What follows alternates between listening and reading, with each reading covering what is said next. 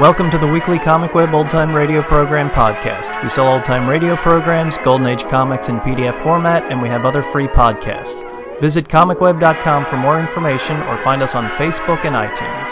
The anniversary of Pearl Harbor was a few days ago, so this week our podcast features an episode of Words at War about naval engagements. It's called The Ship, and it first aired on July 24th, 1943. Words at War presents The Ship. With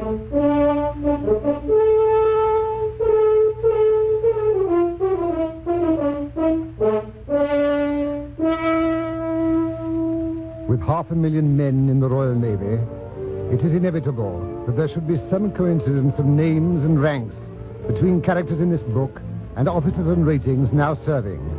That is so inevitable that the author has made no attempt to avoid any such coincidence.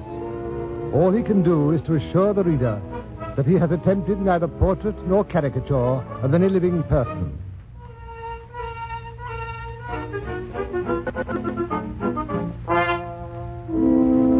You'll find that written on one of the front pages of a book I read a few days ago. The Ship by C.S. Forrester.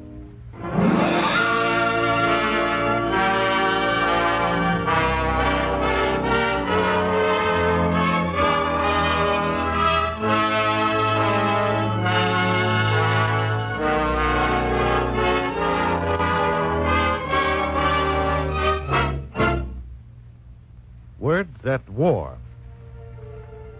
The National Broadcasting Company, in cooperation with the Council on Books in Wartime, brings you another in its series of radio adaptations of great books of this war. Each week at this time, we bring you selected dramatic episodes from some of the most stirring of our war-inspired literature. Tonight's story, The Ship, by C.S. Forrester, eminent English author of Captain Horatio Hornblower and other fine books. Adapted for radio by Edmund Burnbriar.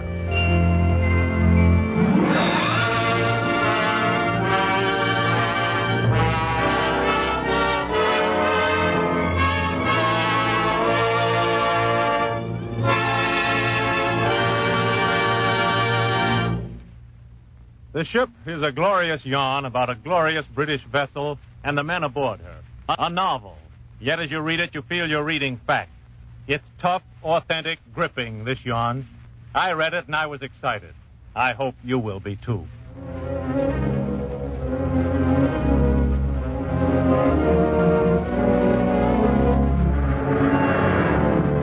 If the convoy didn't get through, Malta might fall. The convoy had to get through. And there were only these 5 light cruisers and a dozen destroyers to get it through. The ship, HMS Artemis, was a light cruiser.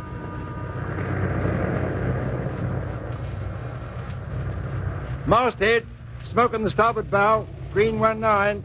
Masthead, smoke on the starboard bow, green 19.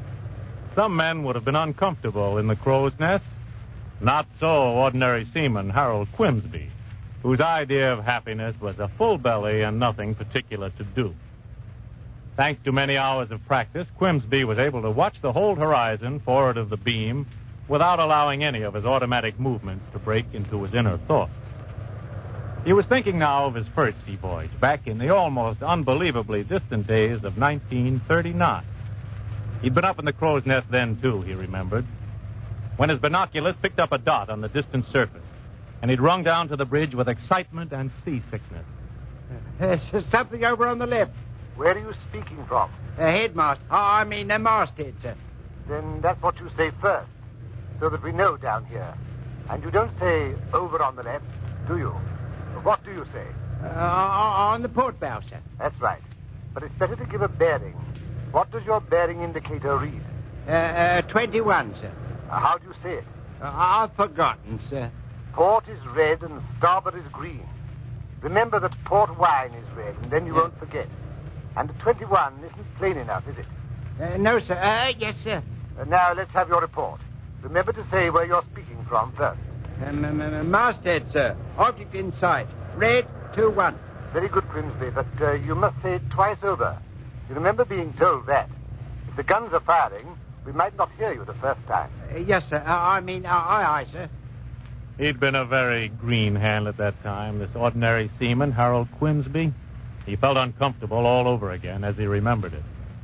Now he looked attentively at the horizon, blinked, and looked again with his hand on the buzzer of the voice tube. Orbridge. Masthead, smoke in the starboard bow, green 19. Masthead, smoke in the starboard bow, green 19. Most of the brains of the HMS Artemis were now on the bridge. Captain and torpedo officer, navigating lieutenant, an officer of the watch, and chief yeoman. They stood there unprotected even from the weather. Nothing over their heads and less than shoulder high around them. Only the thin plating to keep out the seas when the ship was taking green water over her bows. Death could strike anywhere on that bridge. But then death could strike anywhere in the whole ship, for the plating of which she was constructed was hardly thicker than paper. Even a machine gun bullet could penetrate it if it struck square. The ship was an eggshell armed with sledgehammers.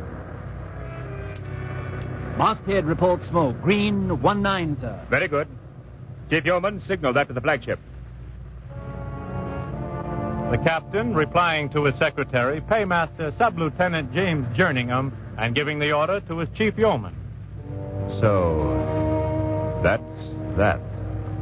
Just 3 words.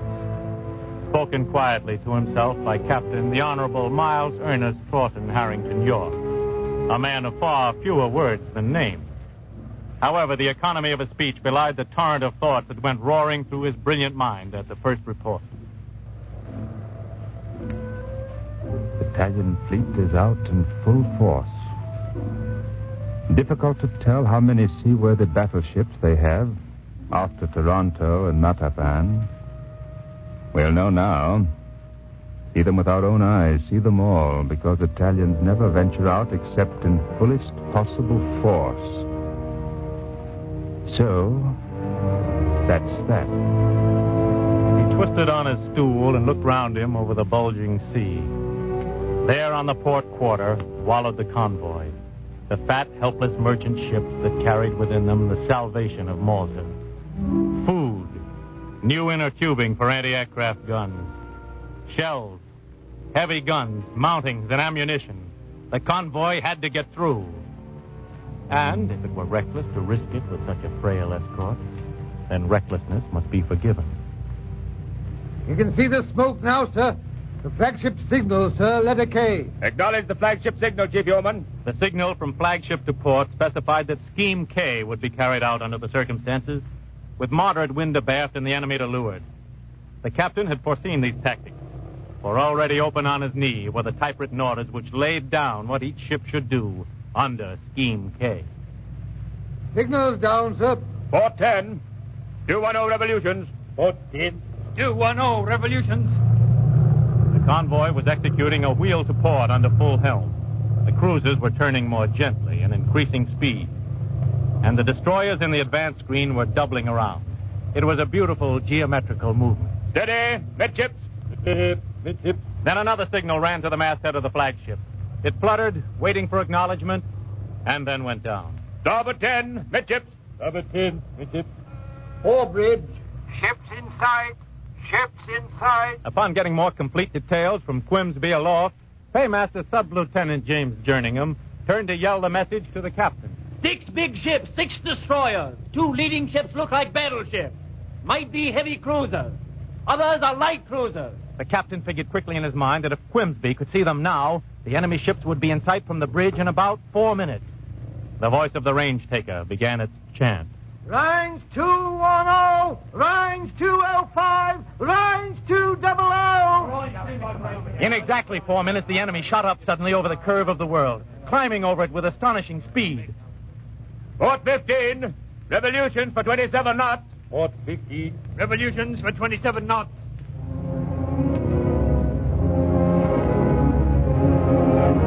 Visibility was at its best. The enemy ships made hard, sharp silhouettes against the blue and gray background.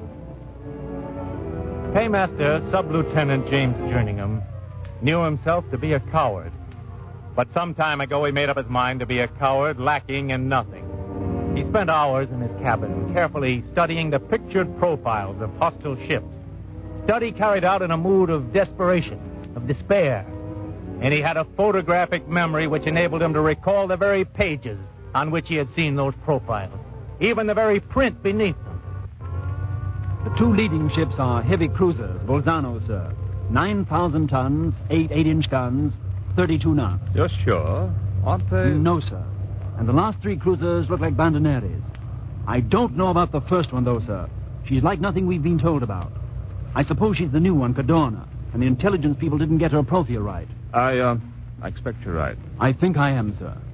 Out of 500 who started as naval cadets, only one man ever reached the lofty rank of a captain RN. Only a few grades lower than God. That's the thought Jerningham had at that particular moment.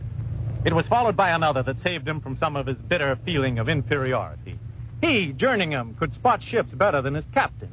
It did not mean he respected the captain less, admired him less. He would have admired him even more if he could have read the captain's cool, unflurried mind. Out there, 6 of the best the Italians have.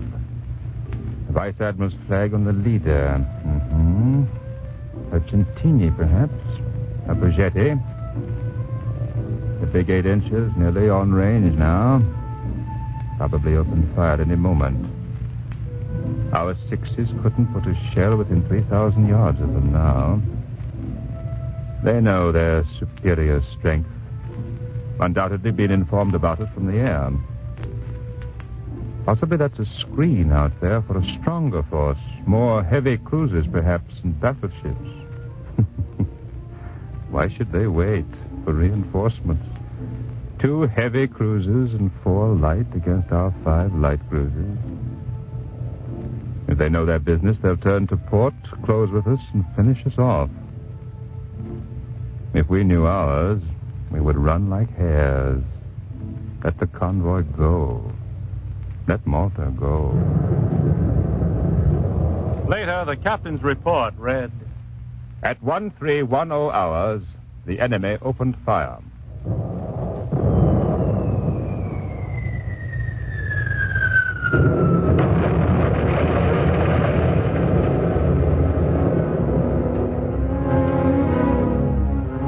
It might be worth someone's while to try to analyze why the column of water thrown up by an 8-inch shell should be so beautiful. It possesses a faint yellow tinge, meaning it's of the high explosive type, and it's really a charming sight against sky and sea. They're beautiful to watch as long as they miss, and these powerful, all-destructive 8 inches were all distinct misses, showing that the gunnery control instruments in the Italian ship were not lined up as accurately as they should be. Now the British flagship was leading round to the enemy. That was the way to deal with them. If they won't come out and fight, go in and fight them.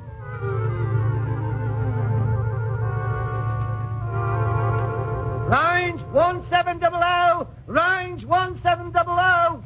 It was leading seaman Alfred Lightfoot's job to take ranges quickly. That was his personal contribution to the perfect fighting whole, which was the ship. And he did what he was supposed to do without distraction. Blimey, if a shell's got me name on it, I'll get it, and from no other shell. 21 seconds ago, he'd seen the flashes of the guns at which he was pointing his rangefinder, and already Alfred Lightfoot had forgotten them. During those 21 seconds, those 8-inch shells had been hurtling towards the HMS Artemis, hurtling through the air at a speed of more than a mile in 2 seconds. Their path was curved, reaching far up into the upper atmosphere, higher than the highest Alps, into the freezing stratosphere before plunging downward towards their target.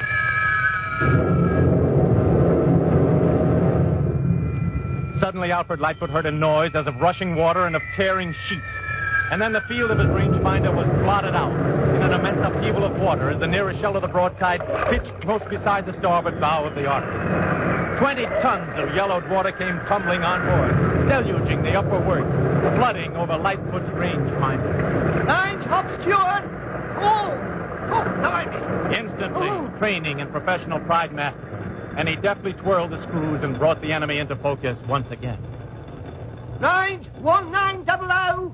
It was then that Paymaster Sub-Lieutenant James Jerningham saw the Italian ships turn away, and he gravely noted the time upon the pad in his lap. Later, the captain's report read, The enemy withdrew. What Was it a surprise to you they're running away like that? No, sir. Not very much. It may just be a trick to get us away from the convoy. Then their planes would have a chance. But I don't think so. No, sir? Something bigger than cruisers out today, I fancy. They might be trying to lead us into a trap. Starboard 15. Resume previous We're course. staying between the Itais and the convoy. And every minute brings us nearer to Malta. Jerningham at that point said, "Yes, sir." He was frantically searching about in his mind for some contribution to make to this conversation other than yes, sir, or no, sir. Wanting to appear bright, he said, Night is coming. Yes. The Itais are losing time. The most valuable asset they have, and they're squandering it. The commonest mistake to make in war is to think that because a certain course seems to you to be the best for the enemy, that is the course he will take. He may not think it best, or there may be some reason against it which you don't know about. That's true, sir. This was the longest speech ever heard from the captain. And the next commonest mistake is to give unnecessary orders. Whipple up there. Ordinary Seaman Whipple was now climbing the difficult ladder to the crow's nest to relieve Quimsby. Whipple up there will keep a sharp lookout without my telling him. He knows what he's there for. Jerningham gaped at him, wordless now in spite of his efforts to appear bright. This was an aspect of the captain's character which he'd never seen before. This courteous gentleman with his smiling common sense and his insight into character. When Whipple took over from Quimsby, aloft, And that thing in the front of the line is the flagship. Give my regards to the Admiral when you get your commission. Go on, take your rest. 5 minutes later, there was no kidding around. Forebridge. Masthead, more smoke visible on the port bow, beyond the enemy cruisers. Red 3-8. Masthead, more smoke visible. Masthead, that lot of new smoke is closing us. Sign bearing. No. Red 3-9. Masthead, battleship in sight. 2 battleships and a navy cruiser heading a little abaft of our bearing as the other ships are turning now astern of them. The behavior of the ship's company was most satisfactory. Another phase of the captain's report. Not 1 man in 10 in Artemis could see what was going on. In the captain's opinion, distorted news was dangerous. Go down and tell the ship about the situation. Aye, sir. Jerningham's mind was feverishly turning over words and phrases as he descended the ladder. He didn't have time to assemble any, but on the other hand, he didn't have time in those few seconds to become self-conscious, nor had his weakness time to reassert itself. I've a message for the ship from the captain. The petty officer beside the loudspeaker hanging on the bulkhead switched on and piped shrilly. The sound of his call audible in every part of the ship.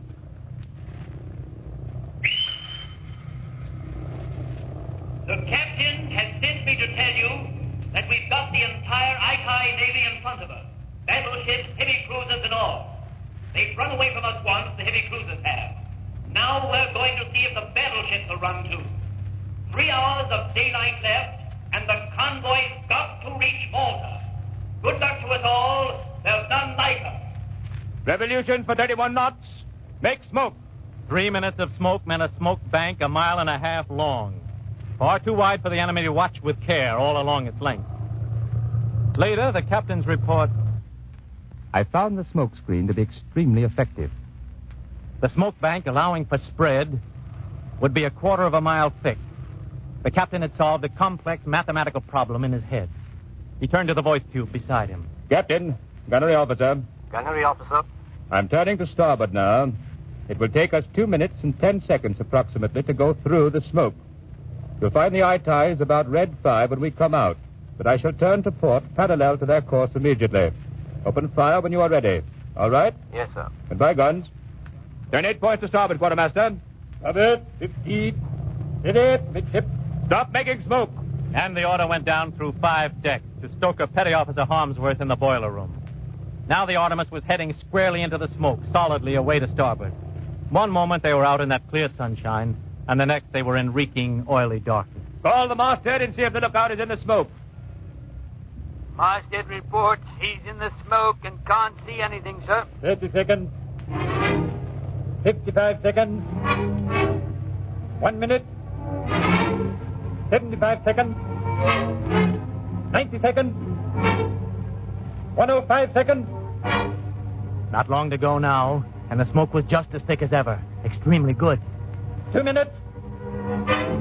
The captain could see the navigating lieutenant plainly now, and the Italians could just about see the shadowy gray form of the Artemis emerging from the smoke. 4:15. And Artemis, beautiful in the sunshine, swung round to turn her broadside upon the colossal force.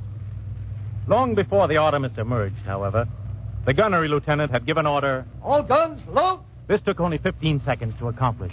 Therefore, when broadsides was effected and the last gun-ready lamp came on, it needed only one word to throw a quarter of a ton of steel and high explosive from one ship moving at 31 knots to another ship moving at 20 knots 9 miles away. Open fire! Up, ladder, up! Later, the captain's report read, Hits were observed. Up! Up! Up! 12 shells were in the air at once, while the fountains raised by the 6 preceding ones still hung poised above the surface. Every 10 seconds, the guns were ready and loaded, and every 10 seconds, the shells were hurled out of them.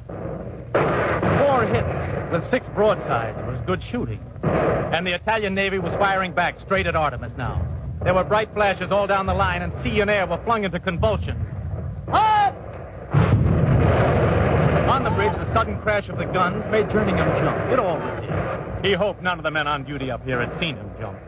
The second time, he was sure his feet had left the deck. The din was appalling, and with every broadside, he was shaken by the hot blast of the guns. The captain gave an order to the navigating lieutenant, and soon HMS Artemis heeled and turned abruptly away from the enemy and back into the comforting smoke and darkness and silence. Captain, gunner there. Gunnery up, sir. We shall be opening fire again in 2 minutes. And Artemis was already heeling over on the turn as she plunged back into the smoke screen to seek out her enemies once more. 1 minute. Every man of the ship knew that the better he did his work now, the better would be his chance of life. 5 seconds. 2 minutes. Guns ready. Open fire! And the above turret roared its tons of steel again toward the eye ties. Artemis was shooting superbly. The captain could see that with his own eyes as he turned his binoculars upon the Italian flagship. The enemy salvos were creeping closer. It was nearly time to retire again. A mile away, another British ship, HMS Hera, had emerged from the smoke screen, spitting fire from all her turrets. With Hera out of the screen and the other cruisers beginning to show beyond her, it was for Artemis to withdraw and leave the Italians to their weary task of getting the range on these new elusive targets. 4:10. And Artemis plunged back into the protecting smoke. Then it happened.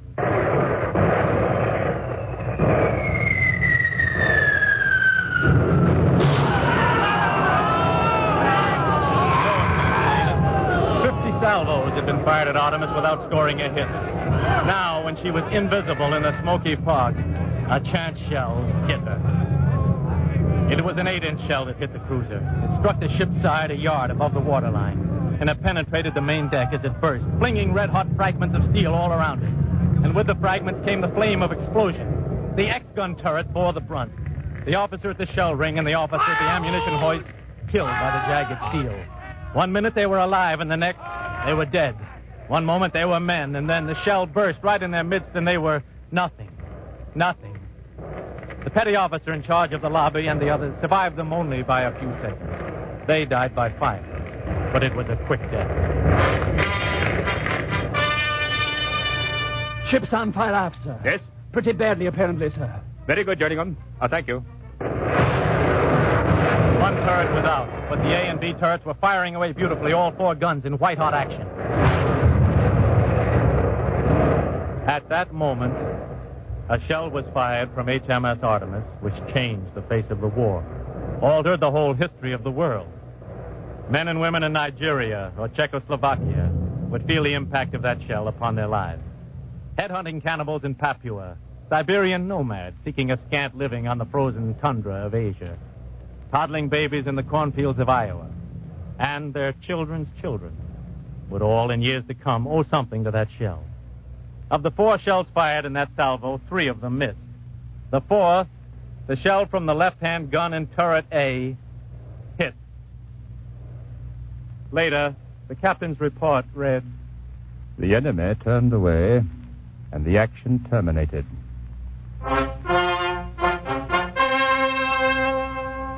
That shell hadn't done any particular damage when it hit the Italian Majesty's battleship Legnano. But the dual Italian-German command of Seine, Capitan Surse Helmuth von Boudicca and Vice Admiraglio Gaspara Gaetano Nocentini, were hesitating about what to do with the pesky little British ships. And they were arguing, politely of course, on points of strategy. Also, they were suspicious of one another, and, well, you know how it is with the Italians and the Germans. The main thing is that when that historical 6-inch shell struck full upon their B turret and burst against the 12-inch steel, it became the deciding factor that tipped down the scale and swayed the balance of von Boudicca's and Nocentini's hesitating minds. The enemy turned away, and the action terminated. The enemy's out of range, sir. Thank you, Guns. I believe I saw a torpedo hit on the second ship while you were speaking, sir. Thank you. Congratulations, sir. Thank you, Jerningham. There was only the faintest glow to be seen of the fire that had raged minutes before.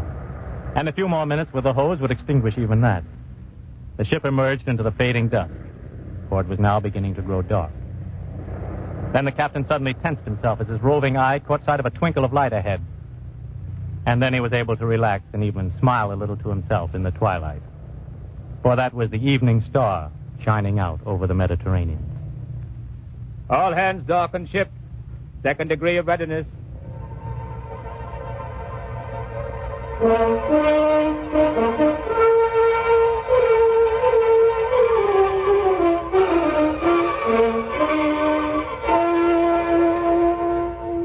Yes, the captain could now light his pipe.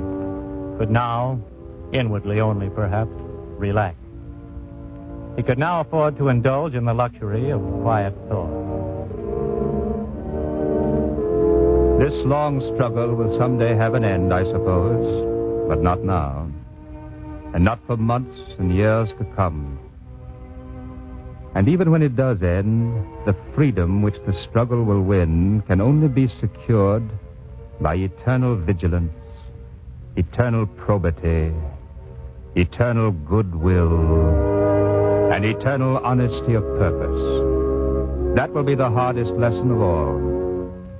Peace will be a severer test of mankind than war. Perhaps mankind will pass that test when the time comes. As for me, when that time comes, I will fight to the last, die in the last ditch, before I will compromise in the slightest with the blind or secret enemies of freedom and justice.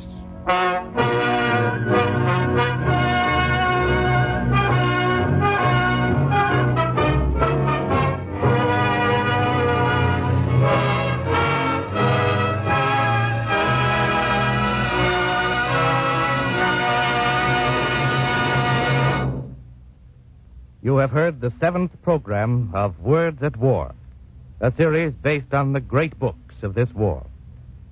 This evening we presented The Ship by C.S. Forrester.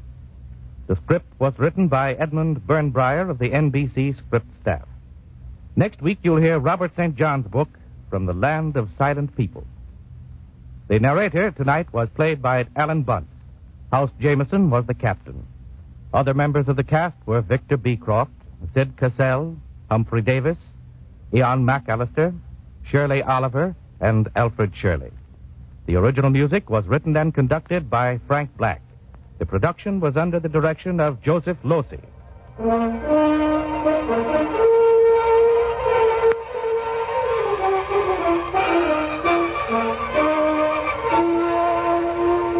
This program has been presented in cooperation with the Council on Books in Wartime, for the National Broadcasting Company and the independent radio stations associated with the NBC network. This program came to you from New York. This is the National Broadcasting Company. The program Words at War ran from 1943 to 1945. As you may imagine, stories from World War II, such as this one, figure pretty prominently in these shows, but the program does include a few stories from other times. The program was produced in cooperation with the Council on Books in Wartime and aired by NBC, promising stories of the battlefronts, of behind-the-scenes diplomacy, of underground warfare, of the home front, of action on the seas. Each show was to be a living record of this war and the things for which we fought. This program is a small part of the home front during World War II. The show was meant to prop up American morale, to let people know that we are fighting for truth, justice, and liberty, and to let them know that by working long hours, living in crowded conditions, donating to scrap drives, and putting up with ration books, that we are all helping in a greater cause. Thanks for listening, and we'll catch you next week.